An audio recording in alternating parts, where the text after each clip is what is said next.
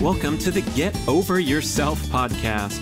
This is author and athlete Brad Kearns discovering ways to be healthy, fit, and happy in hectic, high-stress modern life. So let's slow down and take a deep breath, take a cold plunge, and expertly balance that competitive intensity with an appreciation of the journey. That's the theme of the show. Here we go. The Get Over Yourself podcast is brought to you by Almost Heaven, beautiful compact home use sauna kits, ancestral supplements, grass-fed organ meats in a capsule, DNA Fit, genetic testing for custom diet and exercise recommendations, Integro Health, high-potency liquid probiotic called Flourish, Organifi, organic powdered superfoods, delicious green, gold, and red powders, Wild Idea Buffalo, sustainable, grass-fed, beyond organic, real ketones, clean burning ketones for athletic performance and fat loss. And check out the bradkearns.com/shop page. That's my personal selection of favorite products for health, fitness, and peak performance. And here we go with the show. Guess what? We're talking about return on investment, and we're talking about the stress impact of the workout thrown into your busy, stressful life. Not necessary. So dial things down. Dial that handle down on your spinner bike. That's what it's there for. Reduce the resistance and make the workout a little tiny bit easier, and you'll be better off for it. The workouts are really tough. I have a long recovery time after where I have to work through the soreness over and over. What the heck was I thinking? Honestly, I was applying the endurance athlete's mentality to my sprint workouts. Oftentimes I would do 2 times 200 meters followed by 4 to 6 times 100 meters. So not much rest. Get the session done. Get out of there. I'm feeling pumped up. I'm ready to suffer and have the knock off a sprint workout. I'm doing a few times a month only, 2 to 3 times a month, because afterward I feel pretty trashed, man. Okay, if you're ready to change your life, please check out the Primal Blueprint Mastery courses, of which I am the host. The exercise was to bring our books to life with a comprehensive online multimedia educational experience. We have the Primal Blueprint 21-day transformation, so you can go primal, ditch grains and sugars, learn what primal living is all about. We have the Keto Reset Mastery course. If you've built up some good momentum and now you're ready to try this keto thing and do it right once and for all and be guided step by step throughout the content in the entire book, The Keto Reset Diet, through video. If you're too lazy to read, just watch me talk you through the whole thing. We also have the Primal Endurance Mastery course, which is the world's most comprehensive library of interviews with experts, great athletes, and covering the entire content of the Primal Endurance book. An absolute must-have for an endurance athlete who's trying to do it right instead of get broken down and burnt out, and many other ones. We have a stand-up desk experience called Don't Just Sit There with Katie Bowman. We have a paleo cooking boot camp where you can cook for a couple hours on the weekend and have meals for your family all throughout the week. Great courses. Click the links at bradkearns.com and learn more. Hey listeners, an introduction to a show by Brad Kearns. Kind of weird, but I wanted to tee this up by inspiring you to listen carefully, even if you're not a super duper hardcore competitive athlete like the folks that I talked to on the Primal Endurance podcast. I actually simulcasted this edition over to that channel as well. And it's about rethinking our basic notions of fitness and athletic training. So yeah, if you're a super competitor, you want to get deep into this, and this show might be a bit of a challenge if we get a little scientific. You might have to work hard, slow it down to regular speed instead of listening at 1.5 to 1.7 speed like I do on most of my podcasts.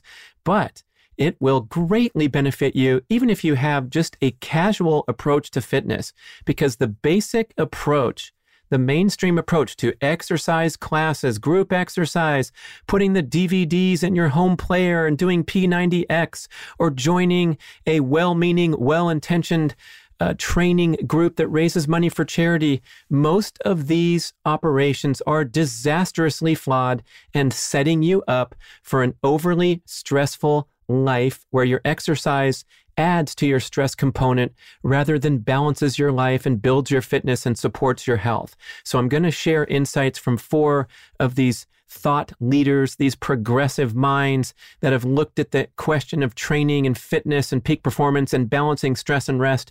And it seems like the focus is ever more being directed toward the big R, recovery, the importance of balancing all forms of stress in everyday life with sufficient rest and recovery and downtime. And oh my gosh, this guy, Craig Marker, talks about the very popular concept of high intensity interval training. You might have heard people banter these words about in your local gym. Yeah, I'm doing a HIIT class. It stands for HIIT. And it's like the end all of the ultimate high intense workout to get you fit really quick and get you lean and toned and all that kind of stuff. But it's generally speaking too stressful and contributes to breakdown, burnout, illness, and injury rather than toning you up and getting you energized and fitter over time. So he has a different twist on that. Joel Jamieson, the guru of recovery-based training, he trains world champion mixed martial arts fighters, talks about these rebound workouts where you go into the gym and you're trying to recover from, let's say, a hard workout that you've done earlier, and you can actually do a workout, a rebound workout that will speed up recovery, even though you're burning energy and burning calories in the gym. If you follow this distinct protocol, it will help you stimulate parasympathetic nervous system activity. That is known as the rest and digest functioning.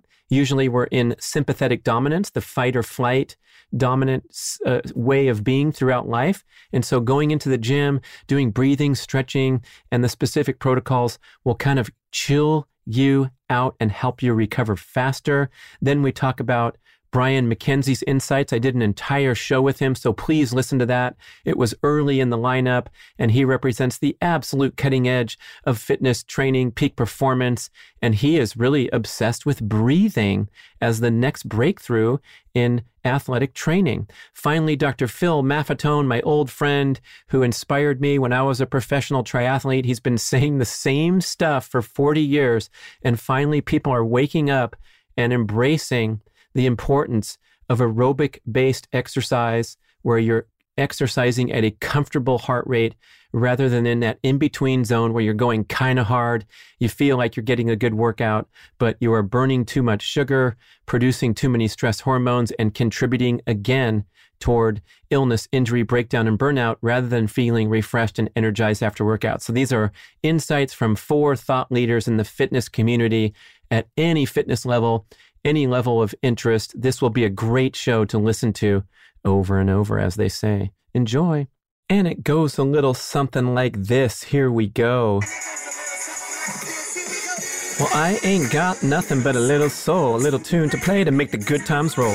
I ain't got nothing but a bag of green, 2 dancing shoes, and my friends with me.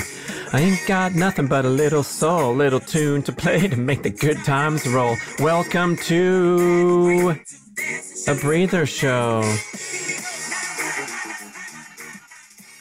This one is gonna be about the very important concept of achieving peak performance without the necessary suffering that we have come conditioned to believe is part of the fitness process. This program goes out to fitness enthusiasts of all levels.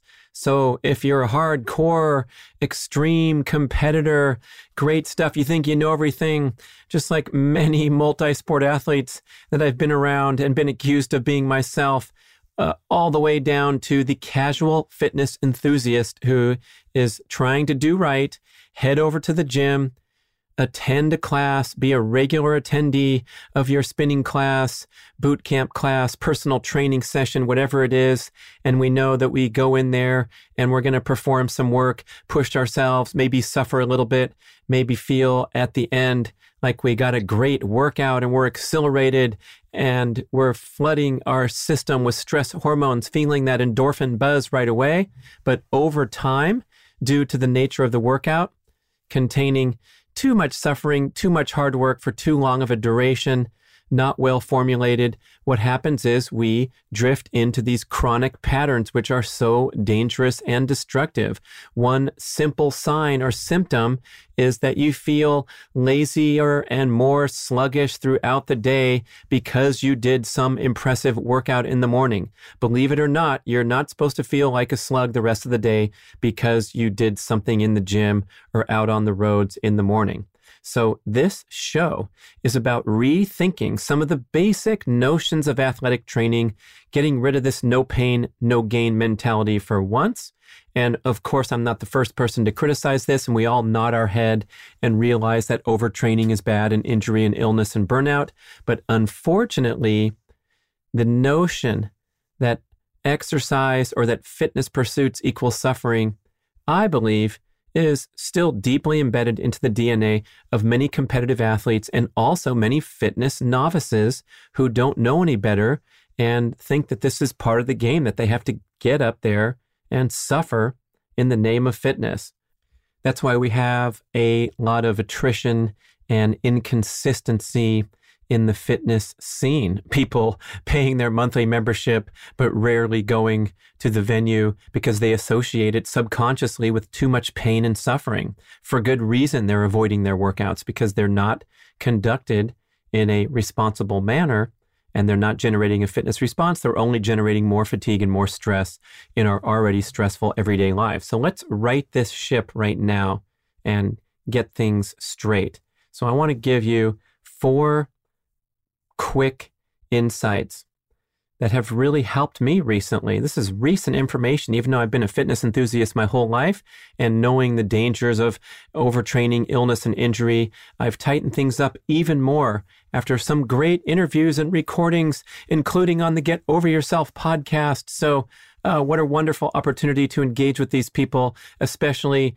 going back with my great discussions with Dr. Phil Maffetone, one of the legends of the endurance training world for several decades, having coached some of the greatest triathletes of all time, Mike Pigg, Mark Allen, Tim DeBoom. And his influence is now finally getting its due in the mainstream endurance circles. He's been saying the same stuff for 30, maybe even 40 years. Slow down, emphasize aerobic development, cut out all that sugar and grain consumption, eat more healthy, nutritious fats. And so now the world is waking up, catching up to what Maffetone's been saying forever. So emphasizing that maximum aerobic heart rate of 180 minus your age in beats per minute. That's the Maffetone formula to calculate a heart rate, a training heart rate that represents the maximum fat oxidation. That's your maximum fat burning point, and where you have a minimal amount of anaerobic stimulation or glucose burning. So it's a very comfortable heart rate. If you think about it, 180 minus age, let's say I'm 50, I'm not, I'm close enough, but 180 minus 50 is 130. So a training heart rate of 130 beats per minute represents a pretty slow jog for someone like me. Maybe an elite athlete is running along at a decent, brisk, but comfortable pace, and a novice fitness enthusiast. Remember, the heart rate is all relative. So whatever this represents to you, when you calculate 180 minus age and put on a heart rate monitor and notice what your heartbeat is, that is your maximum training heart rate to deliver the fat burning aerobic benefits to make the workout refreshing and energizing rather than fatiguing. This causes many people, both elites and recreational exercises alike, to have to slow down or slow way down from what they're used to doing because we're used to getting this stress response activated. We feel like we're performing work, accomplishing something important, doing a workout, but we're exercising at far too high of a heart rate to deliver these aerobic benefits and minimize the stress impact. So that was Maffetone's first insight, that your cardiovascular workouts, the vast majority of them, should be performed at maximum aerobic heart rate or below 180 minus age. The second mind-blowing insight that I got from Maffetone during interview, this is back a couple of years ago now, about 25 years too late to help me when I was racing on the professional circuit, was his contention that you need not ever exceed 90% of your maximum heart rate, even during the most intense and explosive training sessions. Wow. So if you think of most people can get their heart rate up somewhere around 200, young people, maybe older will go to a maximum of 190 or 180. So you're talking about 10% off that is nearly 20 beats.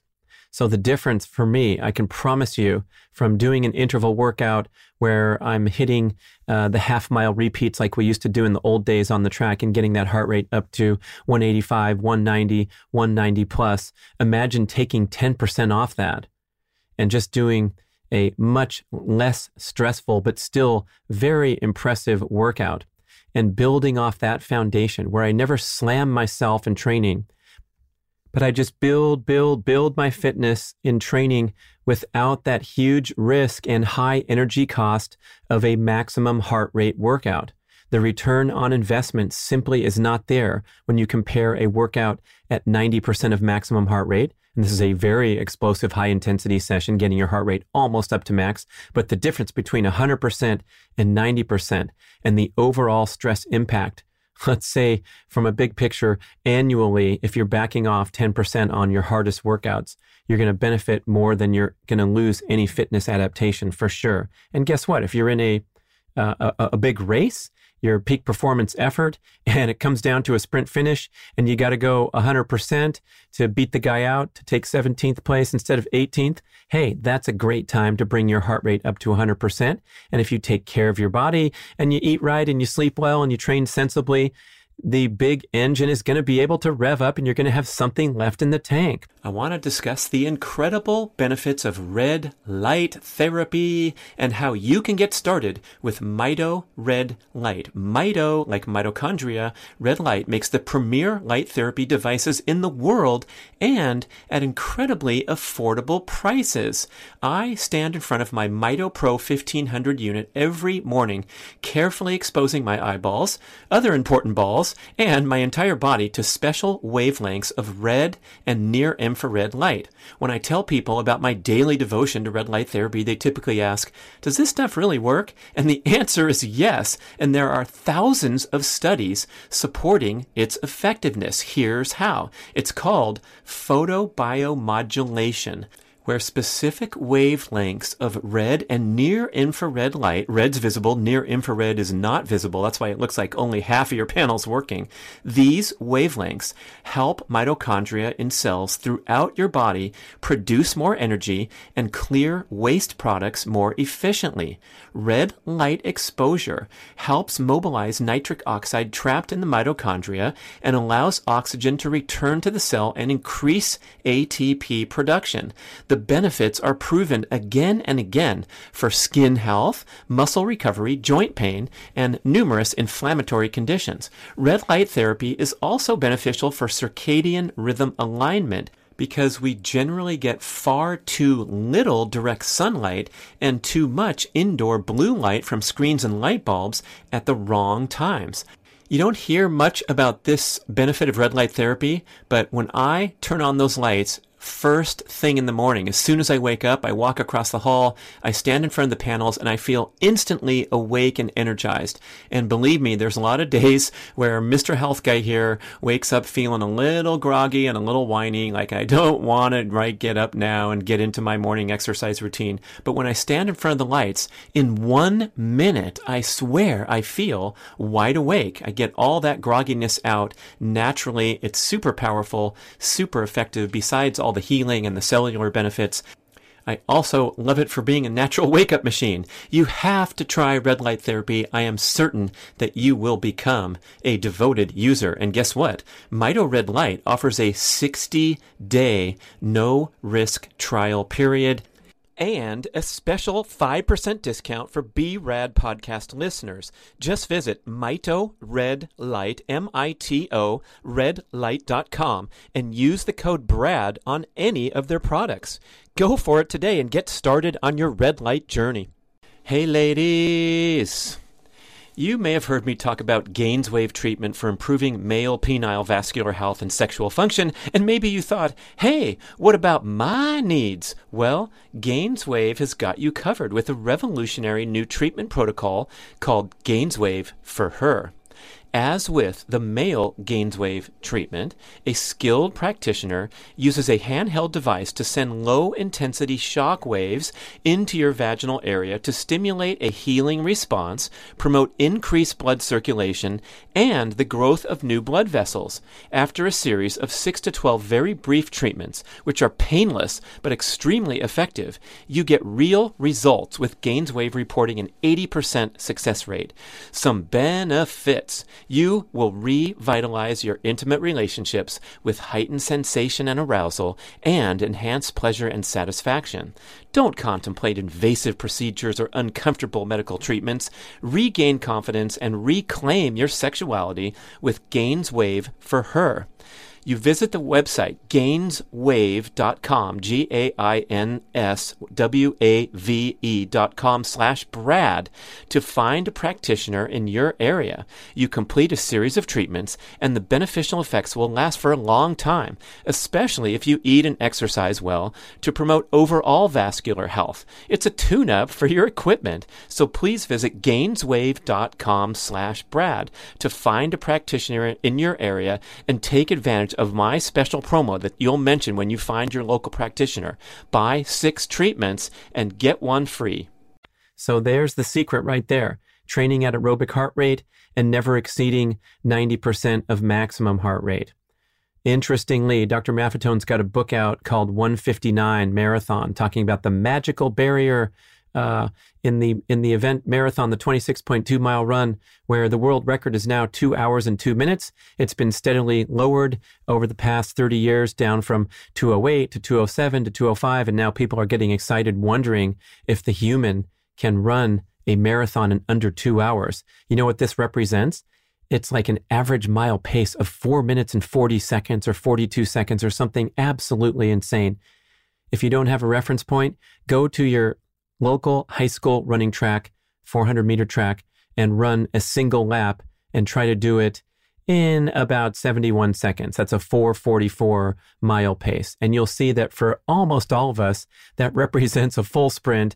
Most of us can't come anywhere near that time, but even the fittest among us out here in the community, running 1 lap at a pace of world record marathon is enough to put us on the sideline. And so imagining these great runners going 26.2 miles, holding that sizzling pace, and we're right there knocking on the door. But Maffetone's contention, interestingly, is that the record will be broken by an athlete who is doing less mileage and less intensity than today's marathon champions. He believes that we're generally speaking, the elite athletes of the planet, the Olympic medalists, the people we see on TV, are training too hard and have not sufficiently optimized their stress and rest patterns so that further breakthroughs are availed, but it's not from running longer, because these guys are already out there running 130, 140, 150 miles per week, training for the Olympics and training for these grand marathons, the big city marathons where you see these guys running at the front of the pack. Okay, so those were Maffetone's insight. Second, the great show that I did with Brian McKenzie of Power, Speed, Endurance, one of the early shows on the Get Over Yourself podcast. So what an honor to be able to sit with the guy who represents the absolute cutting edge of fitness, philosophy, training methods. And Brian's been around for a while.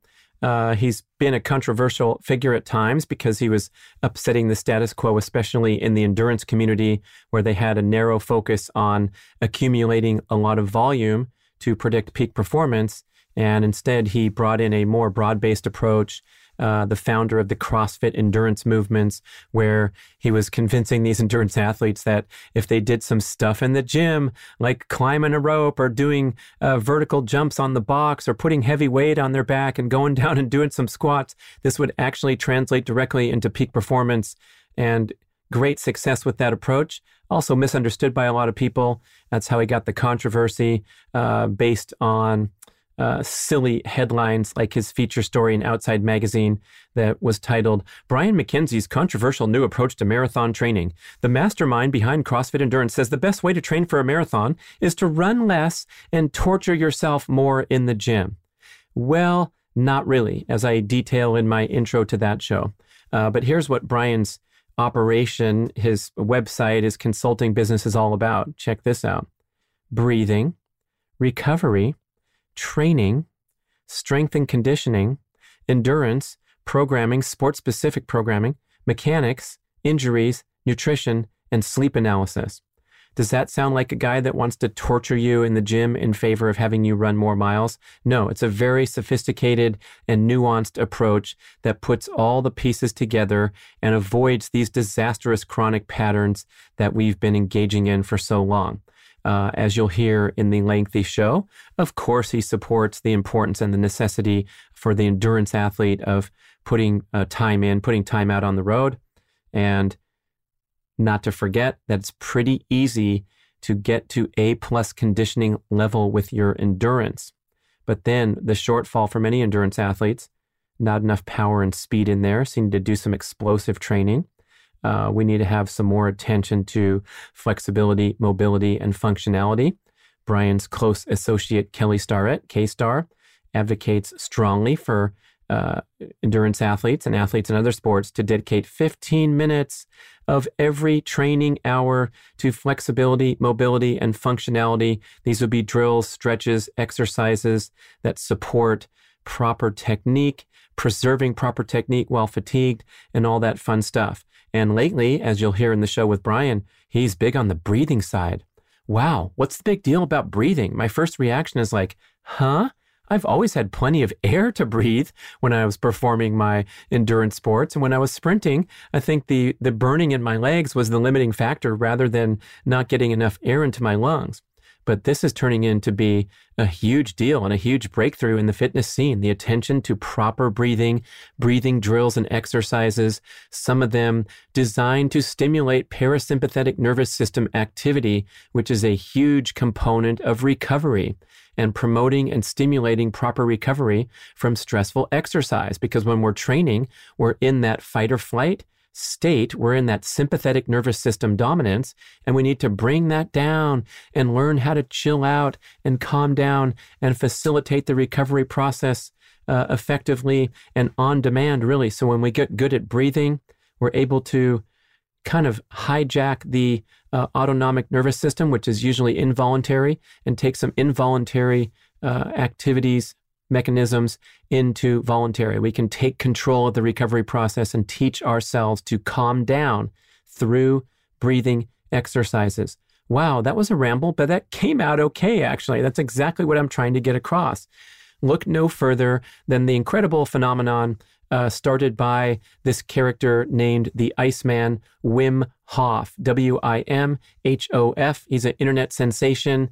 His breathing protocols have spread like wildfire in the progressive health fitness community. And I was telling some friends about this guy, and I said, yeah, this guy using breathing drills teaches people to overcome the usual problem, the resistance to exposure to cold, and perform amazing feats like climbing a snowy mountain in the winter wearing just running shorts after 1 week of training. And Wim himself, I said, this guy climbed Mount Everest in running shorts. And two of my friends called alarm, complete bullshit on me. So I went and searched for the internet articles. And sure enough, he attempted a Mount Everest summit and made it to 24,500 feet in elevation wearing nothing but running shorts, all through his breathing drills. This guy's the real deal. I did a podcast with a guy named Scott Carney, author of a book called What Doesn't Kill Us. He's an investigative journalist who has made a career of debunking guys who are BSers and gurus that are dispensing flawed information. He couldn't wait to do the same to Wim Hof, but instead he became a devotee and performed some magnificent feats of his own with very brief exposure to Wim Hof's training methods. So there's a little plug for breathing and Brian McKenzie and working through the show. Yeah, I actually have notes and trying to keep it on thread here, man. So first we talked about Maffetone, monitoring that maximum aerobic heart rate, knowing that you'd never really have to go over 90% of maximum heart rate when you're doing workouts. And if you're listening now going, why do I care? I'm just a person that goes to spinning class a couple times a week and works with my trainer and wants to keep fit. Guess what? You do some of those gnarly gym workouts, group training sessions, you're going to bust that heart rate right up and over 90 and close to 100. And you're going to feel great when you make it to the 20-second countdown and the loud music is booming through the gym. Oh, but guess what? We're talking about return on investment, and we're talking about the stress impact of the workout thrown into your busy, stressful life, not necessary. So dial things down. Dial that handle down on your spinner bike. That's what it's there for. Reduce the resistance and make the workout a little tiny bit easier, and you'll be better off for it. So that was Maffetone. Then we got Brian McKenzie advocating for that broad-based approach rather than the narrow focus. And this is even if you have distinct goals, like you're just a trail runner or you're just a tennis player, you want to have that broad-based approach, especially bringing in the important concepts like breathing.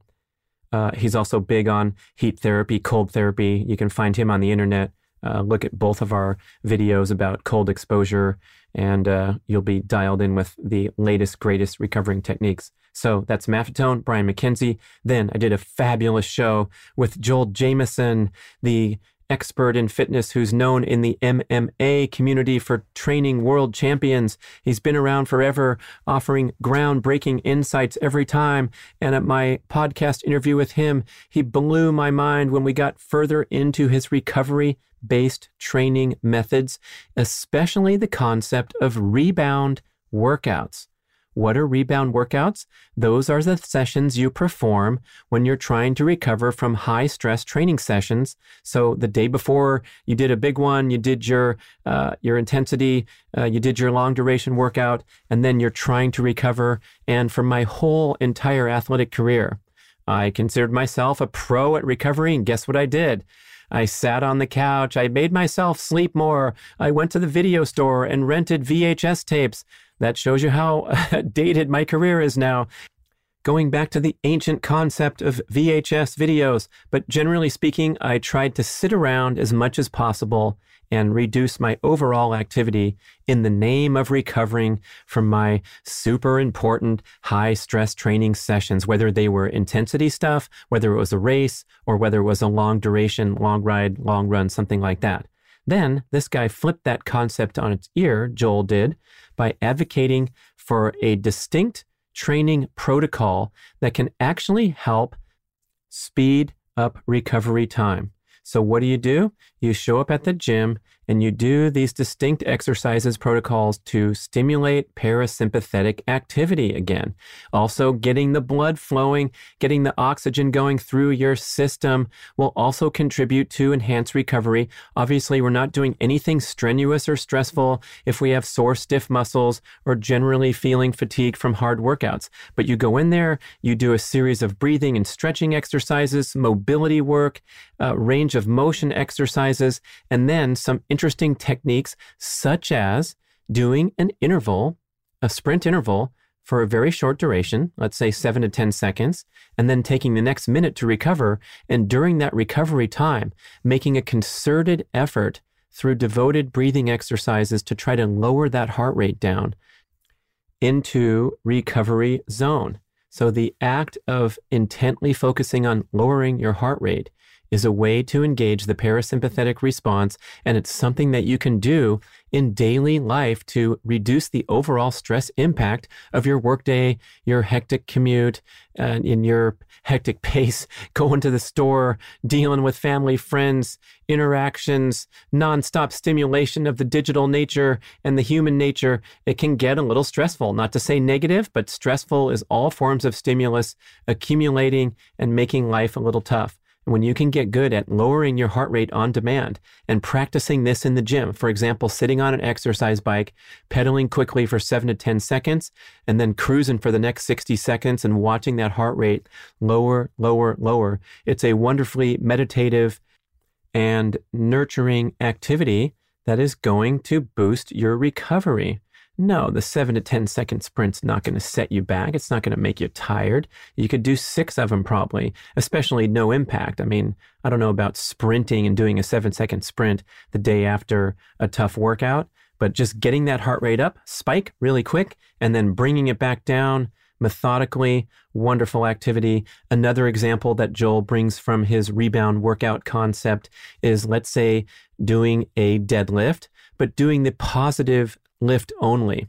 So that's the lifting off the ground, getting it up to height, and then dropping it on the ground so that you do not have to engage the muscles for the negative contraction, because that's where the muscle soreness is generated. That's where the muscle damage occurs when you're lowering the weight, the eccentric contraction. So you're doing positives, you're doing breathing, stretching, mobility, range of motion, some quick sprints, heart rate lowering stuff, and you go out of the gym feeling better than when you came in.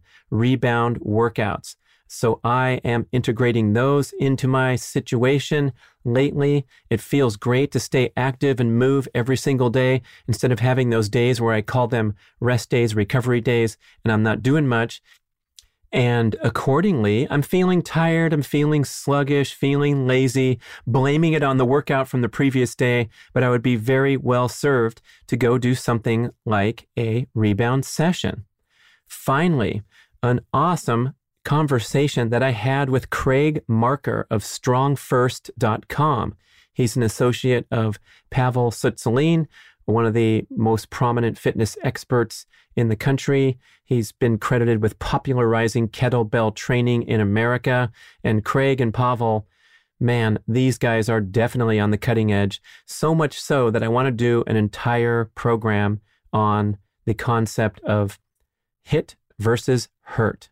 High intensity interval training versus high intensity repeat training. I have changed this myself in recent months, and it's been an absolutely fantastic improvement in my training methods. So you're familiar with the term HIIT. They throw it around all the time in the gym. It means high intensity interval training. So any type of workout where you're having work intervals and rest intervals. You've probably also heard of Tabata, where the interval is a 2-to-1 ratio. So you go hard for 20 seconds, rest for 10 seconds, or go hard for 40 seconds, rest for 20 seconds. We'll get into that further in the dedicated show. But for now, I want to describe that, the high intensity interval training. A lot of these workouts go for a sustained duration of time. So you're doing a spinning class where you're doing intervals for 20 minutes, 30 minutes, 40 minutes. Your basic boot camp workout or your step class or your Zumba class is looking like a HIIT session where you're working, and then you get a little break and then you're working again. In contrast, high intensity repeat training. What that means is you do a high intensity effort and then you rest for a sufficient duration so that you can repeat in terms of the quality of the effort. So for me, I talk about my sprint workouts all the time on the Primal Endurance podcast for years and in the books, how important sprinting is for hormonal benefit, anti-aging, burst of anti-aging hormones to complete your fitness protocol and not just be a cardiovascular athlete or a muscle person, but getting out there and doing explosive sprints, the ultimate primal genetic ancestor workout that keeps us sharp and delays the aging process. So I've been sprinting devotedly for now it's been 12 years since I switched over to Primal Blueprint lifestyle and kind of rejected the endurance-focused training protocol that I'd followed for many years before that. I want to tell you about wildhealth.com. They're an online provider of comprehensive precision medicine and health consultation services. They offer DNA analysis, custom lab panels, extensive medical intake form with family history and lifestyle preferences, and regular online visits with a board-certified precision medicine physician and a health coach whom you can message anytime through their convenient app. Wild Health evaluates your data to determine what you need for nutrition, exercise, sleep, and supplements, and you can experiment, consult, and retest to get everything dialed in. You'll get a cutting-edge epigenetic test of DNA methylation to calculate your all-important biological age and have fun lowering your age over time instead of following the mainstream path to accelerated aging. It's time to strive for awesome instead of just normal. Did you realize that only 6.8% of Americans are deemed metabolically healthy and only 2% are declared optimal? That's disgraceful, but you can turn things around quickly. Please visit wildhealth.com and you will see that this is the absolute gold standard of personalized medicine, and it's available to you right now. Telemedicine available anywhere in the USA. Wild Health is generously extending BRAD podcast listeners 20% off the cost of membership. Just visit wildhealth.com/Brad or use the code BRAD20 at checkout to get 20% off and start taking control of your health today at wildhealth.com/Brad. I'm pleased to present BRAD grass-fed whey protein isolate superfuel, the absolute highest quality all-natural protein supplement infused with creatine that delivers everything you need to optimize your appetite for fat loss, recover quickly from workouts, and build and maintain lean muscle mass, the single most important attribute for aging gracefully.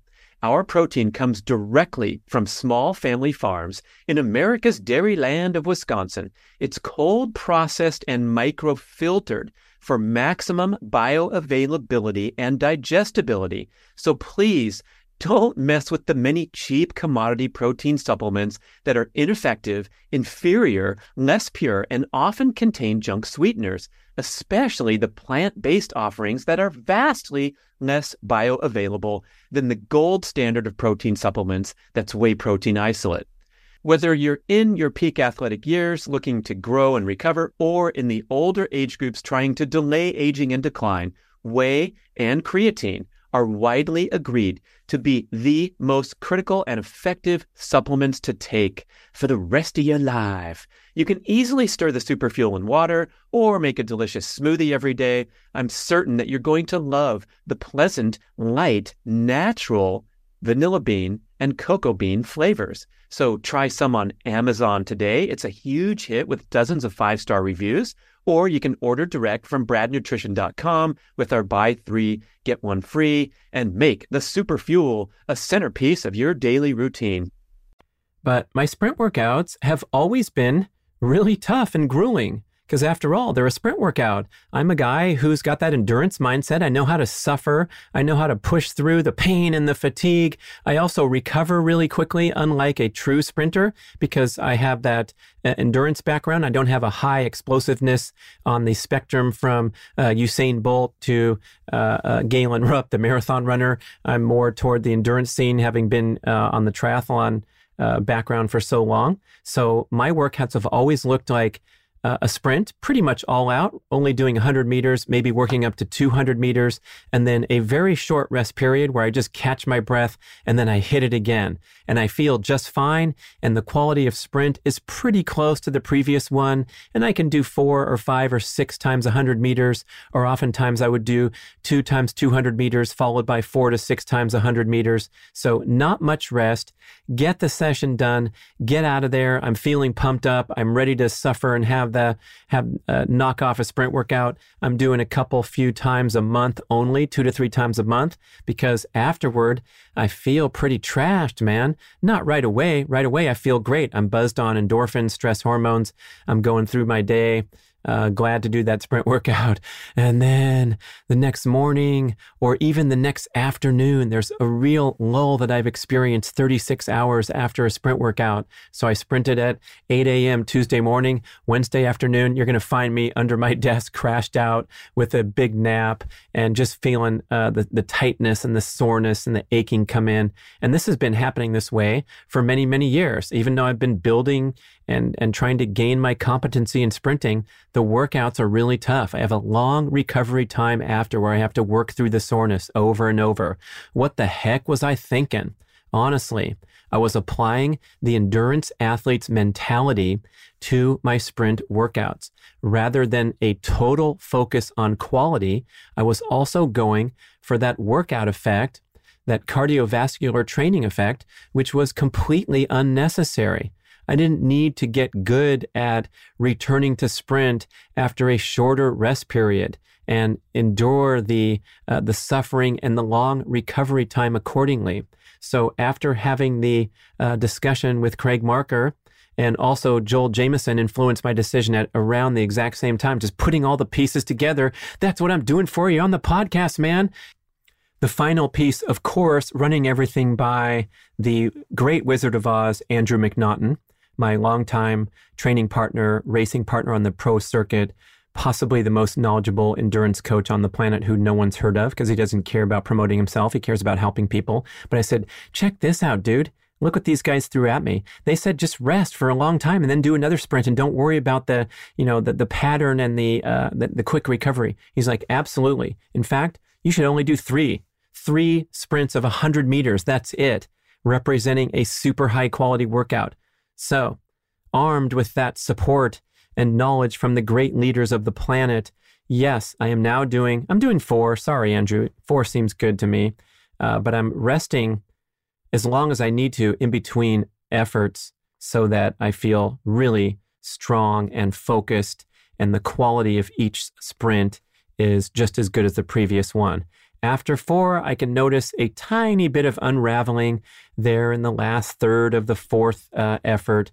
You know what I mean? The last 30 yards of the football field. And that's when I know I've reached my limit and done an excellent session. That, by the way, is much, much easier to recover from because I didn't slam myself with the grueling aspect of short rest and going back and doing another sprint. So I'm focused on quality. You can do the same thing and apply this same mentality to whatever kind of workout you're doing in the gym, whatever sport, whether you're in a water sport or you're cycling, doing your kettlebells, your maximum sustained power training, which we talk about so much in the Primal Endurance book. This is Jacques Devore's method of preserving a certain percentage of maximum power throughout the workout. And a really great example, a visual that you'll take with you if you're getting lost. I hope not. But he talks about, let's say, picking a difficult weight for a deadlift or a session of squats. Maybe your 8 rep max or something. So you pick a weight that you could do 8 times if you were asked to do it all out. Let's say it's 200 pounds on the deadlift. And in a maximum sustained power session, you're going to do a succession of sets with a declining number of reps in order to make sure that you're rested and explosive for each effort. So whereby a normal person doing a deadlift workout would go up to that bar and do 8 reps the first time because it's their 8 rep max weight as I described. And then they rest a minute and then they go back and do 8 more reps. And boy, the 6th and the 7th and the 8th rep on that second set were tough. And so they did 8 and 8. This is a very simplified example to make the point. So in contrast, if you're doing a maximum sustained power set, you might do 6 nice powerful ones on your first set. Then you might come back with sufficient rest and do 4 super awesome powerful ones with perfect form. Then you might rest, come back, do 3. Then another set of 3. Then another set of 2. Then another set of 2. Then another set of 2. Then another set of 2.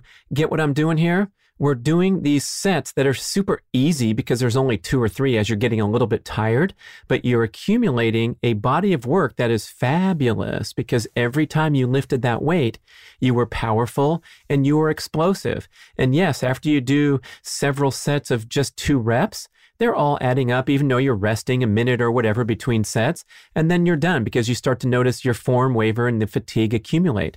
But when you add up, let's say a sequence of reps where you went 6, 4, 3, 3, 2, 2, 2, 2. I think that adds up to 24, where the original example of 8 and then another 8, that represents 33% less weight lifted and also more soreness and fatigue because you busted out 8 and 8 and you really got fatigue there at the end. So you get that contrast between the maximum sustained power session, which was clean and explosive, and then the fatiguing session where you did maximum effort, set, maximum effort set, and then you're kind of blown out. Or the Brad example where I'm doing my sprints. If it's 6 times 100 meters, I blast one, I jog only across the width of the football field, blast another one, jog the width of the football field, blast another one, and pretty soon it's getting tough. I can make it through the session. My form's not cracking. I'm not looking like a jerk on the 6th one, but boy, did I just put out a ton of effort that's going to have a lot of recovery time. Where the most prominent goal of the session was to generate maximum explosive force and have a peak performance, high intensity effort, much better achieved by resting more in between the sets.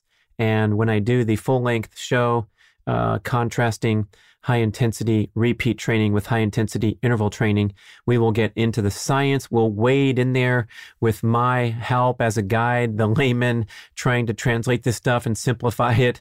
Oh, I'm particularly qualified to do that. So I think you're going to enjoy the follow-up show, Peak Performance Without Suffering, and contrasting high intensity repeat training with high intensity interval training. But for this show, I think that will awaken you to new possibilities and optimizations for your workout patterns, regardless of your fitness level. So if your eyes are glossing over thinking that you're just a casual exerciser, I will strongly argue that this stuff is extremely relevant to you, and maybe even more relevant than to the high-performing athlete who has a little bit more cushion and a little bit more margin of error to open up the throttle and bounce back quickly, as opposed to someone who can go into a tailspin just because of ill-informed approaches that are too strenuous and stressful. So again, fill Maffetone, keeping that aerobic heart rate at 180 minus your age in beats per minute, never exceeding 90% of your maximum heart rate, even on the explosive efforts. And as a little aside there, when I'm sprinting for 10 seconds or 15 seconds maximum, I'm not really worried about heart rate. That's not an operating variable there because the effort is so short that heart rate is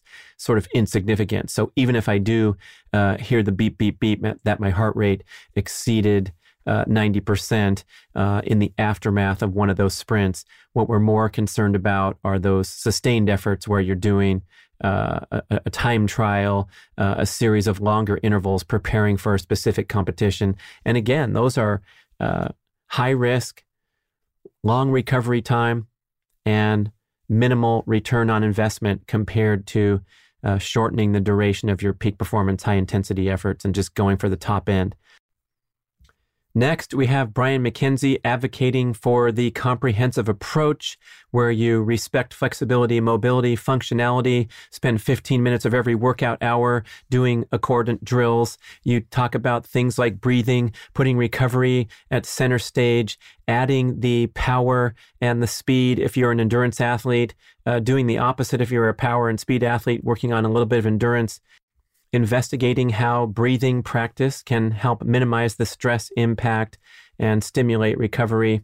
And then we go to Joel Jamieson and his recovery-based training protocols, including the fascinating concept of rebound workouts, where you get up, you get moving, get the blood flowing, doing some gentle stretches, breathing exercises, mobility work, range of motion work in the gym, doing those short sprints and focusing on lowering that heart rate, getting good at that, doing the positive deadlift or squat exercises where you get a little bit of hard work done.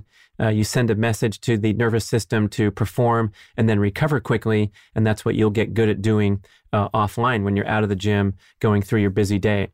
Then finally, the concept of high intensity repeat training versus the more strenuous and fatiguing high intensity interval training based on my conversation with Craig Marker of Strong First. You can listen to that show on the Primal Endurance podcast, and my everyday example of going out there and doing my sprints, but taking more rest time in between efforts so they can really be quality and explosive and not have that prolonged recovery time that comes with a more strenuous workout. Similarly, with the maximum sustained power example, where you're doing high quality sets that might not be as accumulating as many reps, but you're feeling strong all the way through, and you're doing a sequence like 6, 4, 3, 3, 2, 2, 2, 2, rather than 8 and 8, and you're lifting more total weight anyway. You're getting more work done anyway with less stress, less recovery time.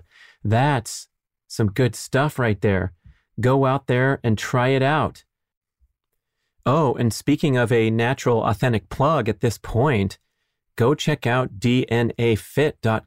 We'll run the spot right after this, but right now I'm going to tell you to go take 30% off anything, all their products, with the code, the unforgettable code, GOY30. Get over yourself 30, GOY30, enter that into the field. You're going to get 30% off all their products. They actually now have an integration service with 23andMe and Ancestry.com. If you've done those tests, you can combine the results. They're using the same database. Fascinating breakthrough. But the reason I'm bringing that up now is because of the fascinating insight I obtained from them that I was 56% strength and power and 44% endurance with my genetic profile of my musculature. And this is an insight that occurred in recent years. I had no idea back when I was an endurance athlete, and I believed it would have been fabulous to understand that I was more weighted towards strength, power, explosiveness than I thought, and I could have changed my training accordingly.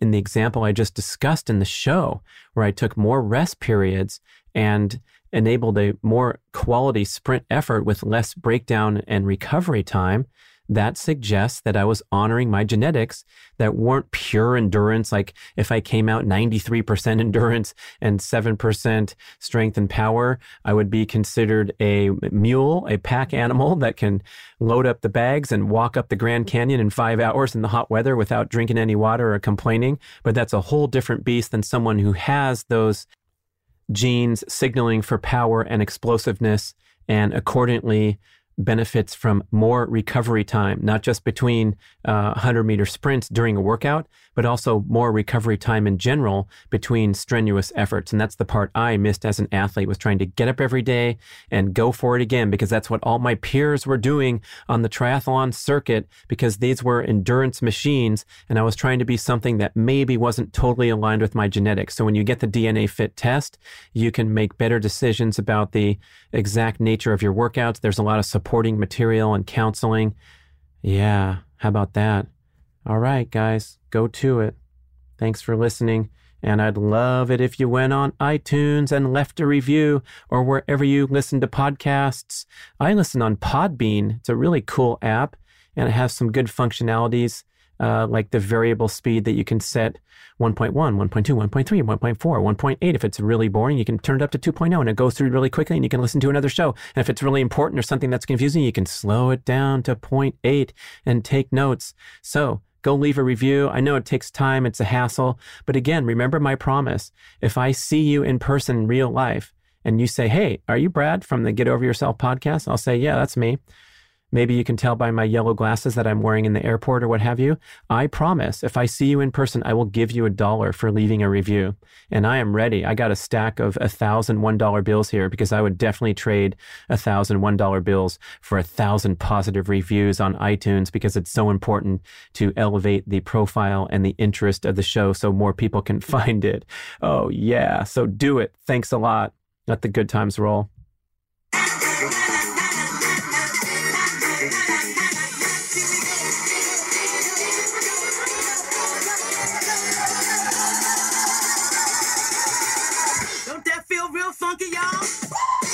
Na na na na na na na na na na na na na na.